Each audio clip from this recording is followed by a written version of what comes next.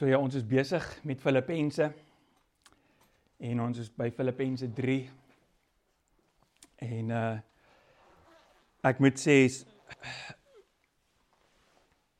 hoe dieper ons in dit indelf en hoe meer tyd ek spandeer, ek was die afgelope 2 dae net weer absoluut, hoe sê Kari, dis mind blown. Ek was, die woord is net absoluut amazing. Die woord van God, die Bybel, is net amazing. Want alles is so perfek in mekaar ingeweef en die ou wat vir jou vertel en sê dat daar is teenstrydigheid in die woord, verstaan nie die woord nie, verstaan nie waar dit gaan nie, want alles gaan in mekaar in en bou op mekaar en verduidelik mekaar en eintlik moet ons net die woord gebruik om die woord te verduidelik. Niemand moet sy eie goedjies of sy eie interpretasies en daai goeders opmaak nie, want interpretasies is so 'n gevaarlike ding. Maar dit is, hoe anders verstaan ons goed, anders as om dit te interpreteer. So dit is natuurlik om te interpreteer. En daarom, as ons die woord bestudeer, hier is nou sommer net iets heel anders. Moet jy gaan sit en dink, wat het die ou wat dit geskryf het, eintlik gesê vir die mense hoe hy dit geskryf het? En wat beteken dit eintlik? En hoekom het hy dit vir hulle gesê? Wat is hulle konteks? En dit dan na jou konteks toe te bring en dit toe te pas. Nie te verander volgens jou konteks nie, toe te pas in jou konteks. Maar my punt is, ek was net weer totaal en al aangenaam verras, as ek dit nou Afrikaans moet stel, mind blown, oor die woord en oor hoe amazing, wonderlik die woord net lewe is en lewe gee en vol waarheid is. En ek wil julle sommer aanspoor om nie net elke dag jou stukkie te lees of jou dagstukkie te lees en onderaan die dagstukkie is daar 'n versie en dan is dit nie. Probeer tyd maak om die woord te bestudeer en in dit in te klim, want dis waar in die lewe is. In elk geval, kom ons gaan na Filippense 3 toe. Voordat ons dit doen, bid gij saam met my. Vader, baie dankie vir u woord. Dankie dat u woord lewe gee en dat u woord lewe is en dat u woord u is. Jesus. In die begin was die woord en die woord was by God en die woord was God. Dankie Here dat u lewe gee. En ek vra regtig soos dat ons die woord oopbreek vanoggend, dat u sal lewe gee, dat u in ons harte sal inpraat. Ek vra dat u al ons ou goeters en al ons wat ons dink ons verstaan, amper sal weggooi en vir ons 'n nuwe openbaring sal gee, Here, van die woord. Kom Heilige Gees en kom praat in elkeen van ons harte in.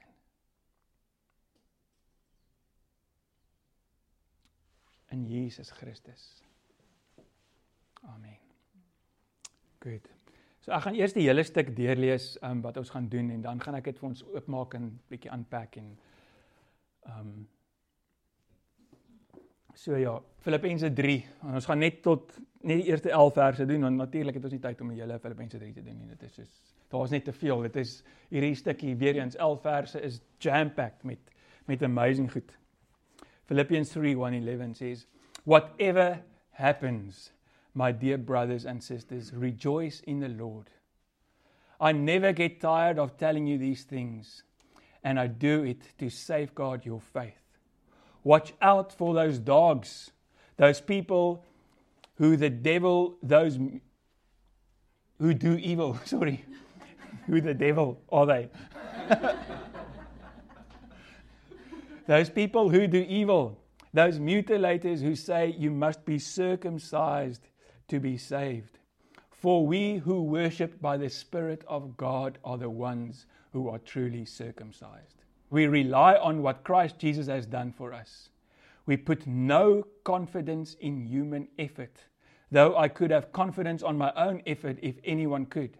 Indeed, if others have reason for confidence in their own efforts, I have even more. I was circumcised when I was 8 days old. I'm a pure-blooded citizen of Israel and a member of the tribe of Benjamin, a real Hebrew if there ever was one. I was a member of the Pharisees who demand the strictest obedience to the Jewish law.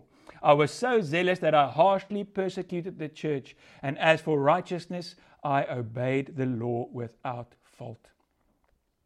I once thought these things were valuable, but now I consider them worthless because of what Christ has done. Yes, everything else is worthless when compared with the infinite value of knowing Christ Jesus my Lord. For His sake, I have discarded everything else, counting it all as garbage, so that I could gain Christ and become one with Him. I no longer count on my own righteousness, through obeying the law. Rather, I became righteous through faith in Christ. For God's way of making us right with Himself depends on faith. I want to know Christ and experience the mighty power that raised Him from the dead. I want to suffer with Him, sharing in His death, so that one way or another I will experience the resurrection of the dead. Dis 'n mondvol en daar is so baie net in hierdie stuk, maar daar's 'n baie belangrike hoofpunt wat ons moet begryp en verstaan. En ons gaan daarna toe werk. So ek gaan net hierdie ding, en die eerste ding wat my net aangegryp het, en hierdie is nie regtig deel van die hoofboodskap nie, maar dis 'n ding waarmee baie van ons struggle, veral in hierdie tyd. Is Paulus maak hierdie stelling en hy sê, whatever happens, rejoice in the Lord. Whatever happens, rejoice in the Lord. En daar is rondom ons op hierdie oomblik verskriklik baie stikkendheid en hartseer en pyn en onregverdigheid en ongeregtigheid. Ons lewens en mense rondom ons se lewens is gevul met killing, stealing and destroying. En Paulus sê so, whatever happens, whatever. Wat beteken whatever? Whatever. In enige omstandighede. Maak nie saak wat nie. Whatever happens, my dear brothers and sisters, rejoice in the Lord. Nou hier's die ding. Hy sê nie, whatever happens, rejoice in what happens nie. Hy sê nie rejoice in the circumstance nie. Hy sê nie rejoice in anything else nie. Hy sê rejoice in the Lord. En wat beteken dit? Daai rejoice, ek het bietjie gaan nasoek. Wat is die intensie van daai rejoice? En in baie ander verse word dit vertaal as vind jou krag in. Get your strength from the Lord. Find your joy in the Lord. Wat sê die ander vers? The joy of the Lord is my strength. Ons almal weet dat dood, siekte, los, dis deel van ons lewe, dis deel van ons almal se lewe. Maar binne in dit en ten spyte van dit is daar een ding wat altyd dieselfde is en altyd konstant is, dat God is goed. En God het dit reeds oorkom. Wat het Jesus gesê? In this life, you will have many trials. You will have many tribulations. Dan sê hy, but my peace I give to you. Have peace. I have overcome this world. En daarin moet ons vreugde vind. Dat ten spyte daarvan, dat ek nou iemand aan die dood afgestaan het, of ten spyte daarvan, dat my finansies in shambles is, of ten spyte daarvan, dat my kinders siek is, of ten spyte daarvan dat ek siek is, of wat ook al jou whatever is, dat God is daar. Die mense van die wêreld sê, there are two things certain in life, death and taxes. Maar ons sê, there's one thing certain in life, and that's God. God is goed. En God sal altyd, op die einde van die dag, deurkom, en dinge laat uitwerk vir die beste. Ek wens ek kan nog baie tyd aan hierdie stukkies spandeer, mens kan seker 'n hele boodskap daarop uitwerk. Ek het een keer dit amazingly, ja, ek gaan nie nou daartoe gaan nie, ek gaan die hele preek opvat. Dan gaan hy aan en hy sê, I never get tired of telling you these things, and I do it to safeguard your faith. And dan sê hy, watch out for those dogs, those people who do evil, those mutilators who say you must be circumcised to be saved. Okay, nou hier's nou gelukkig, hier's niemand hier wat rondloop, deesdae en vir ons sê, hoor hierso, as jy aan die Here wil behoort, dan moet jy gesny word nie. Nee? Maar in daai konteks, daar die Filippyne kerkie is 'n verskriklike klein gemeenskapie gewees. En daar was nie baie Jode in daai gemeenskap nie, dit was meer Gentiles gewees, mense wat van buite af gekom het. Maar daar het Jode gekom, wat rondgetoer het, en hulle het veral die klein plekkies getarget, en hulle het hierdie vals lering gebring, en gesê dat jy moet die Joodse leer, jy moet die Joodse tradisies, al daai goeders moet jy inbring in jou gemeenskap, anders is jy nie waarlik gered nie. En een van die groot merkers van dit is besnydenis. So hulle het eintlik kom sê, dat as jy nie die merkers dra van die volk van God nie, van die mense van God nie, dan is jy nie waarlik 'n kind van God nie. En daai het vir Paulus nou nogal vererg. Soveel so, dat hy hulle honde noem. Watch out for those dogs. Nou, hier's baie mense hier wat baie lief is vir honde. Maar vir Israel, vir daai mense in daai kultuur, was 'n hond 'n wegwerklike ding. Dit is 'n totale belediging om iemand 'n hond te noem. Die Amerikaners noem mense 'n son of a, om daai belediging oor te gee. So Paulus noem hulle honde, want dit het hom verskriklik kwaad gemaak. Nou, hoekom sal so iets op Paulus kwaad maak? In Galasiërs gaan hy, en dan vra hy vir hulle, who has bewitched you? Wie het met julle kop gesmokkel, om nou vir julle te kom vertel, dat julle moet nou al hierdie ander goeders begin doen? Okay? Kom ons gaan aan. Sê, for we who worship by the Spirit of God, jy kan seker nie. For we who worship by the Spirit of God are the ones who are truly circumcised. Wat doen hy hierso? Hy onderskei tussen 'n uiterlike ding met 'n innerlike ding. Jy kan merkers aanhang, jy kan goed op jou sit, jy kan selfs gedrag aanleer om te lyk soos, of jy kan waarlik besny wees van die hart. Nou wat beteken dit om waarlik besny? We are the true circumcision, sê hy. Wat beteken dit? Sê ons is die wat God aanbid in gees, met ander woorde, nie in tradisie nie, nie in ek het so geleer nie. Daar is 'n ek moes dit opgesoek het, ek het nou nie, maar dit kom nou op in my gedagtes. Een van die profete, ek dink is Jeremia, sê God vir hulle, hy sê, hierdie hou ek teen julle, dat julle aanbid my op aangeleerde maniere, maar julle harte behoort nie regtig aan my nie. Hy sê, julle geef my lip service, julle doen al die regte goed, maar julle harte behoort nie aan my nie. So, Paulus kom, en hy onderskei, hy sê, jy kan of Die merkers dra al die regte goedjies doen, of jy kan waarlik besny wees in die hart. Nou wat beteken om waarlik besny te wees in die hart? Om besny te wees in die hart beteken dat jou self-life is afgesny. Die goeters wat gaan oor my lewe, my planne. Ek noem dit self-preservation. Daai ding wat ingekom het, toe God se teenwoordigheid Adam en Eva verlaat het, omdat hulle gesondig het. Ewe skielik het hulle nie meer lewe in hulle nie. Ewe skielik is daar nie meer, dit is, soos jy sal dit like Christian, dit is soos Iron Man, wat sy power source uitgeruk is.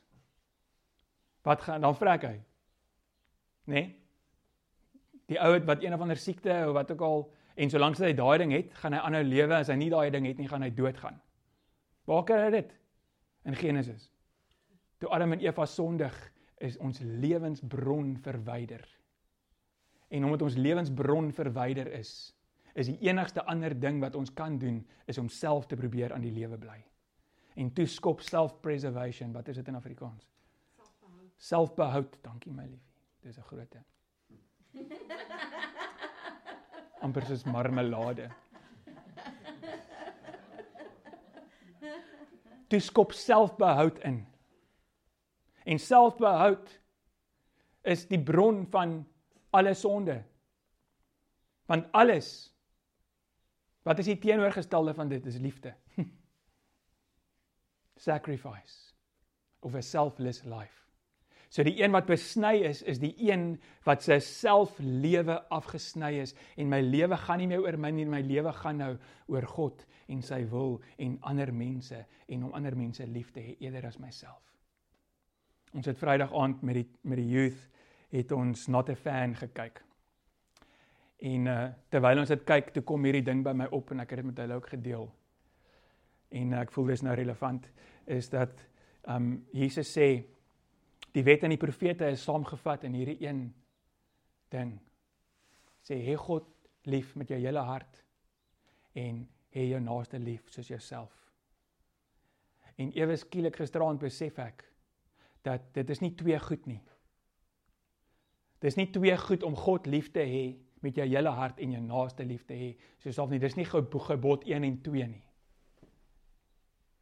Om God lief te hê met jou hele hart, word uitgedruk in jou naaste lief te hê, soos jouself. Om God lief te hê met jou hele hart, word uitgedruk om ander mense te stel bo jou. Hoeveel keer sê die Bybel nie vir ons, esteem others higher than yourself. Love your enemies. Gaan luister bietjie na die demands wat Jesus maak, vir mense wat sê hulle is in die koninkryk van God. Kom neer op hierdie een ding, a circumcision of the self. Alright. En dan gaan hy aan. We rely on what Christ Jesus has done for us. We put no confidence in human effort, though I could have confidence in my own effort if anyone could indeed. If others have reason for confidence in their own efforts, I have even more. Nou, hierso is die basis van Christendom. Dit wat Christendom verskillend maak van enige ander geloof, enige ander religion, en van baie sienings, is we rely on. We rely on what Jesus has done for us. Sien, die vraag is vir Christene is, waarop maak ons staat om, en hierdie is baie subtiel en ons kan dit dalk weggooi en sê, maar ek is so right met dit. Maar ek wat nou al soos in die Here al hierdie ding al probeer het om in my in te massage en in my in te werk, kan nog steeds nie 100% volkome sê dat hierdie is 100% waar van my nie. That I rely only on what Christ has done for me. Want hoeveel keer kyk ek nog na myself en wonder ek of dit goed genoeg was, of dit goed genoeg was, en of dit goed genoeg was, en of dit goed genoeg was. En as ek dit goed doen, dan sal God dit doen. En as ek daai reg kry, dan sal dit gebeur. En as, verstaan julle? So as Paulus sê, we rely, we who have been circumcised, met ander woorde, wie se vlees afgesny is, we rely only on what Jesus Christ has done. We put no confidence in human effort. En as jy dit wil toets, dink net gou so 'n bietjie, waarvoor vertrou jy die Here op hierdie oomblik in jou lewe? En dan hoeveel keer kom die gedagte, dat as ek hierdie en hierdie en hierdie doen, of as ek daai reg doen, of as ek so optree, of as ek daai tipe mens is, dan kan ek volkome verwag om dit te kry wat ek van die Here verwag, wat ek van die Here vra. Hoeveel keer het ek al vir mense gebid wat siek is, en onmiddellik kom daai dingetjie, daai stemmetjie, daai self, wat sê, het jy nou reg gebid? Het jy nou die regte woorde gesê? Selfs was jy true? Was jy motiewe reg? Of wat ook al? Daai stemmetjie is nie van die Here af nie. Daai stemmetjie is van die Satan af. Want hy wil hê dat ek moet double-minded wees. Hy wil hê ek moet twyfel. Want Jakobus sê dat 'n ou wat twyfel, 'n ou wat Engels is double-minded is, die ou wat 'n bietjie rely op die Here en 'n ou wat 'n bietjie rely op homself, moenie verwag dat hy enigiets gaan ontvang nie. We can only rely on Christ. As ons hierdie kan besef, dat niks goed wat ons doen. Hierdie is moeilik, want ons rig ons hele lewe volgens dit in. Ons is gewoond hieraan. Ons word so getrein in die skool. Ons trein ons kinders so, dat as hulle perform, dan kry hulle 'n sweetie. As hulle nie perform nie, dan vat ons die sweetie weg. Ons trein ons kinders, ons trein ons mense, ons trein ons besigheidmense, performance indexes en allerhande goeters. As jy goed genoeg doen, en ek praat nie hier van beginsels van saai en maai en al daai goeters nie, daar is sekere beginsels wat God ingesit het. Verstaan, ek praat nie van daai goed nie. Ek praat hierso van manipulasie van God. Ek praat hierso van probeer waarop ons staat maak om reg te wees met God. Hoopelik as hierdie vandag reg gaan, dan moet almal die uitstap met so half 'n gesig van verligting sê, it's not on me. Ek hoef niks te doen om reg te wees met God nie. Ek kan niks doen om reg te wees met God nie. We rely on what Jesus Christ has done. Nou is die van julle wat dink en sê, maar sê hy dan nou, ons moet net sit? Net soos, nee, wag so 'n bietjie. Hy gaan aan Paulus, nou praat hy van waarop hy in die verlede rely het.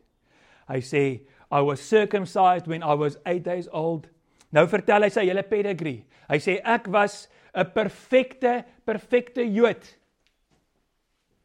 Kyk, as daar iemand is wat in die hemel kon, op grond van wat hy gedoen het, of as daar iemand is wat in God se goeie boekies kon wees, op grond van wat hy gedoen het, dan is dit ek. Want ek sê vir jou, ek was perfect. Ek het alles perfect gedoen. Ek het nie een misstapie gemaak nie. Hy sê dit, hy staan dit nie. Hy sê, and I obeyed the law without fault. And I once thought these things were valuable. But now I consider them worthless because of what Christ has done. Wanneer het daai ding vir hom verander? Wat het gebeur dat Paulus gegaan het van 'n ou wat die kerk vervolg het, wat Christene gejaag het, hulle in die tronk gegooi het, ouens wat gesê het, wat gesê het wat hy nou sê, het hy gesê, hierdie kan nie die waarheid wees nie, want dit is nie wat ek geleer het nie. Ek het geleer, dat jy moet dit, en jy moet dit, en jy moet dit, en 136 ander goeters, en as jy dit reg doen, dan sal jy reg wees by God. En almal wat dit nie kan doen nie, julle is laag, en almal wat dit goed kan doen, julle is hoog. Soveel so, dat mense wat dit nie reg gekry het nie, het hulle gesien as, hulle het nie eers uit dieselfde borde uitgeëet as daai mense nie. Sinners. Hulle het vir Jesus verskriklik uitgehaal, want hy eet saam met daai mense. wat nie hierdie goed reg kry nie. Hoe kan jy? Hoe kan jy selfs met sulke mense praat? Nee, ons het 2 weke terug gepraat oor pride. So Paulus het gesê, as daar iemand is wat kan trots wees, dan is dit ek. En toe gebeur daar 'n ding. Hy val van sy perd af. En hy sien vir Jesus Christus. Hy het 'n ontmoeting met die lewende God, hy het 'n ontmoeting met Jesus Christus. En in die gesig van Jesus Christus sien hy raak dat al hierdie goed wat ek gedoen het, al in vergelyking met dit wat ek gedoen het, my hele lewe ingerig het, alles wat ek reg gedoen het, alles wat ek my alle spanning ingegee het, tel absoluut niks as ek myself meet teen Jesus Christus nie. En wat is die standaard van God? Wees heilig soos ek heilig is. Jesus self het gesê dis onmoontlik vir die mens. Nou, hoekom op aarde sal ons wil probeer om dit te doen op ons eie? Hoekom op aarde sal ons wil probeer om goed te doen, om reg te wees by God? Want dit is onmoontlik. As ons sal net verstaan en sien, dat ons beste pogings, ek het daai vers aangehaal so 'n paar weke terug uit Jeremia uit. Ons beste pogings voor God uit onsself uit is letterlik die woord sê soos 'n vuil vrot lap wat weggegooi moet word, 'n wegwerplike lap. We rely on Christ. En hier's 'n ding wat ek nou snap terwyl ek hier staan. As ons nie vir Christus gaan sien nie, as ons nie gaan besef wie hy is nie, as ons nie sy heerlikheid gaan leer ken en beleef en sy aangesig gaan sien nie, dan gaan ons nooit op daai punt kom wat ek voel en sê ek kan nie, en dan gaan ek altyd nog self probeer. Want wat wil perform, daar's iets in ons wat wil sê ek het my deel gedoen, daar's iets in ons wat wil sê ek het gedoen wat ek kan, ek verstaan. Dis trots. Ons tyd saam met die Here en ons tyd in die woord is veronderstel om ons op die vloer agter te los. Daar waar ons by die Here kom en sê, Here, vergewe my. Vergewe my menslikheid, vergewe dat ek self probeer, vergewe dat ek, maar dan moet ons nie daar kamp opslaan nie. Moet jy daar 'n tentjie maak nie. Dan moet jy sien hoe hy kom en jou optel en sê, dis hoekom ek dit gedoen het. Dis hoekom ek dit vir jou gedoen het. Sodat jy opgelig kan wees, sodat jy skoon kan wees, sodat jy rein kan wees. So Paulus het hierdie ervaring gehad met die Here en dit het hom gelos, dit het gemaak dat hy 'n totale omdraai maak en sê, ek repent, ek draai weg daarvan, om staat te maak op enige iets wat ek gedoen het. En in die menslike oog, as daai ou hier moes stap, nog voor hy vir Christus ontvang het, dan sou ons nog gekyk het, gesê, daai ou is 'n goeie Christen. Hy doen alles reg. En hy sê, daai goed, tel vir my absoluut niks. Vertel hy sy pedigree, en dan sê hy so, yes, everything else is worthless compared to the infinite value of knowing Christ Jesus, my Lord. Nou kom ek vra vir ons almal gou hierdie vraag. Ons het vir die tieners Vrydag aan die vraag gevra. Is jy 'n aanhanger van Jesus? Met ander woorde, jy weet van hom.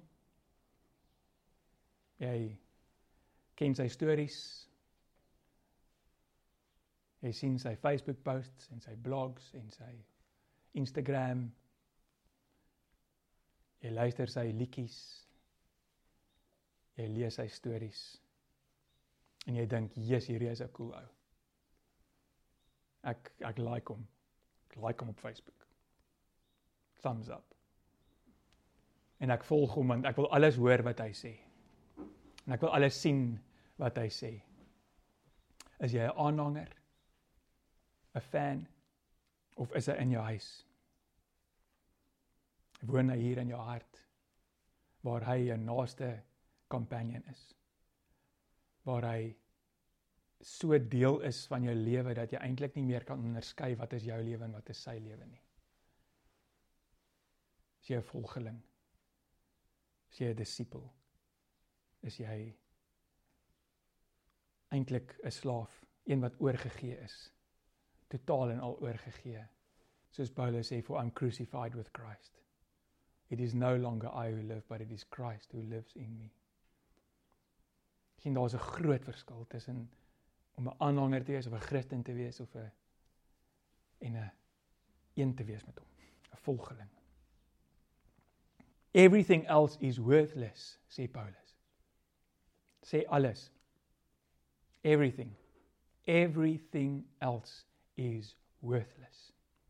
Maar wat kies ons eerder voordat ons, en ek praat met myself, wat kies ek voordat ek eerder gaan tyd spandeer met hom? Om nog bietjie agter my vrou se rug te lê. Sê Paulus, is worthless compared to knowing Christ. Om hier te kom sit en om sy gesig te soek en hom te leer ken. Of wat ook al jou everything is. Die ding is, as ek hierdie kom doen, mag dalk super spesiaal wees en lekker wees. Ek gebruik hierdie, ek weet nie hoe kom praat ek uit die kamer uit nie, maar dit is die beste ding waarin ek nou kon dink. Dis die naaste comparison. Dit mag amazing wees en lekker wees om nog 'n bietjie te cuddle 6:00 die oggend, eerder as om op te staan en te kom tyd spandeer saam met die Here. Maar dan as ek daar opstaan, dan is dit. Maar as ek hier was en kom sit het en hom gesien het en tyd spandeer het met hom, dan is ek die heel dag vir haar Jesus. En nie 'n ou wat heeltyd die hele dag dink, oeg, ek moes eintlik vanoggend tyd spandeer het met die Here, maar nou het ek nie, en nou meet ek weer myself en speel ek weer daai speletjie. Everything else is worthless compared to the infinite value of knowing Christ Jesus my Lord. For his sake I have discarded everything else, counting it all as garbage. Ander vertaling sê letterlik dung. Daai woord Grieks wat hulle al gebruik beteken letterlik dit wat jy vir die honde uitgooi. Sy hele pedigree wat ons nou net gelees het van vers 5 af. Al daai goed wat hy reg gedoen het, al daai goed wat al daai effort wat hy ingesit het om reg te wees vir God, sê hy, daai goeters, al daai goed waarop ek so trots is dat ek 'n goeie Christen is, dis soos goed wat ek vir die honde kan gooi. As ek dit vergelyk met die realiteit of die nut daarvan of die voordeel daarvan om vir Jesus Christus persoonlik te ken. Sien, ons Christene is so, ons knoop ons tyd en ons allerhande goed met gesprekke en debatte en alle goed, maar moet jy dit doen, moet jy dat doen, moet jy daai dag onderhou, moet jy daai doen, moet jy daai doen, moet jy daai doen. En as jy dit nie doen nie, dan is jy in daai kamp, as jy dit doen, is jy in daai kamp, en so is almal verdeeld. Ek het die afgelope week deur 1 en 2 Timoteus en Titus gelees, vir my studies, want dit is die pastorale briewe, en keer op keer leer hy vir hierdie jong pastoortjies hierdie een ding, hy sê, moenie betrokke raak in al hierdie gevegte oor al hierdie nonsens van al die ander goed nie. Dit was toe al 'n realiteit. Hy sê, fokus jou mense op een ding, en dit is wat ek hier probeer doen, om God te ken. Om Jesus te leer ken en 'n volgeling te wees van hom. Al die ander goed is garbage. Dis nonsens. Moenie betrokke raak by daai goed nie. Nou hierso is die ding. Paulus sê nie hier, ons moet nie 'n effort maak in ons Christen lewe nie. Ons moet hierdie goed nou ding net baie goed verstaan. Is dat dit beteken nie dat ons kan nou, en dit is waar baie mense gaan nou in daai ding, hulle hoor hierdie gedeelte en dan sê hulle, okay, so Jesus het alles gedoen en verstaan, kom ek raak 'n hippie en ek gaan sit op my gras en met my blommetjie klere aan en die lewe is net en wat weet laat Gods water oor Gods akker loop en wat gebeur, keiser raas. Dit is nie wat Paulus sê nie. Hy sê nie do not make an effort nie. Hy sê I do not rely on my effort. Ek sê nie my effort gaan 'n verskil maak in hoe God my sien nie. Inteendeel, wat hy sê is, ek sien God raak, en ek sien wat Jesus Christus vir my gedoen het. Ek sien hoe hy my verander het. Ek sien wat dit hom gekos het, sy lewe, die kruis, die bloed, die slagting op die kruis. Die feit dat hy, wat God was, sy godskap afgegee het, en mens geword het, en 'n slaaf geword het. Ek sien al daai wat Jesus gedoen het. Omdat ek nie kon nie. En ek sien hoe hy my skoon en heilig en blameless gemaak het met sy bloed. En nou gaan ek daarop reageer en ek gaan my lewe vir hom gee. Ek gaan my lewe neerlê. Ek gaan myself toewy daaraan om 'n heilige, skoon en 'n blameless lewe te lewe. Maar nie sodat ek kan reg wees met God nie, maar omdat hy my klaar reg gemaak het met hom. En dit is onmoontlik om hierdie te sien, om te sien wat Jesus gedoen het, om 'n revelation te hê van wat hy gedoen het, en te wil gaan sit op jou bas en sê, okay, well, ek is alright, kom ek gaan nou maar aan met my lewe. Want eendag as Jesus kom, dan gaan ek ook reg voor hom staan, want sy bloed het my skoon gewas. As Jesus wou gehad het, dat sy bloed ons moet skoon was en dat ons moet hemel toe gaan, dan het hy die dag kom haal wat jy jou hart vir die Here gee. As dit alles waar dit gegaan het, dan het jy jou hart vir die Here gegee en jy is weggeraap. Want dan het jy mos nou gedoen wat jy moet doen. Die doel van die Christen lewe is om God te verteenwoordig op aarde. En is onmoontlik om hom te verteenwoordig vir wie hy is, as ons nie soos hy geword het nie. Maar ons kan nie soos hy word uit ons eie effort nie. Dis garbage. So Jesus het ons gemaak soos hy, en nou moet ons lyk soos hy. Kyk gou hier. Sê, for this very reason. Ons praat oor, Paulus sê nie dat ons moenie 'n effort maak nie. Nee, en ek het dit in die Amplified, want dit sê dit mooi uit. For this reason, hy sê, adding your diligence to the divine promises, employ every effort in excellence, in exercising your faith to develop virtue. Wat het ons laasweek oor gepraat? Work out your salvation. Dit is ons call as Christene, is om uit te werk dit wat hy in ons gedoen het. Employ every effort in exercising your faith to develop virtue, excellence, resolution, Christian energy, and in exercising virtue, develop knowledge or intelligence, and the knowledge of knowing Christ. Hy sê, and in exercising knowledge, you develop self-control, and in exercising self-control, you develop steadfastness, patience and endurance, and in exercising steadfastness, you develop godliness or piety, and in exercising godliness, you develop brotherly affection, and in exercising brotherly affection, you develop Christian love. En dit is waantoe ons almal moet beweeg, Christian love, want dit is die gebod wat alles saamvat. Maar dit vat werk. Dit vat dat ons moet ontwikkel en dat ons moet 'n doelgerigte punt daarvan maak in ons lewe om te groei as Christene. Want as ons nie 'n punt daarvan maak, ons kan nie net elke dag bid, Here asseblief, maak my lief vir mense, maak my lief vir mense, Here asseblief, gee my dit, gee vir my asseblief wat ek nodig het om 'n goeie Christen te wees nie. Ons moet werk daaraan. Ons werk daaraan deur keer op keer te besluit om eerder lief te hê as om vir onsself te kies. Om eerder vir God te kies as onsself. Om eerder te sacrifice as om te gain. Maar dit vat werk. Dit vat effort. So op geen manier is Christendom iets wat net sê, ek is nou in die team en ek gaan op toer, maar ek sit op die bench nie. Die cool ding is, dat jy kies wanneer jy op die veld op hardloop. Nie die coach nie. Jy kies wanneer jy begin om te lewe soos 'n Christen. om te lewe soos wat God jou gemaak het. Die sleutelwoord hier is om te respond, om te reageer op wat God klaar gedoen het. Christendom is 'n uitnodiging om te reageer op dit wat Jesus klaar gedoen het.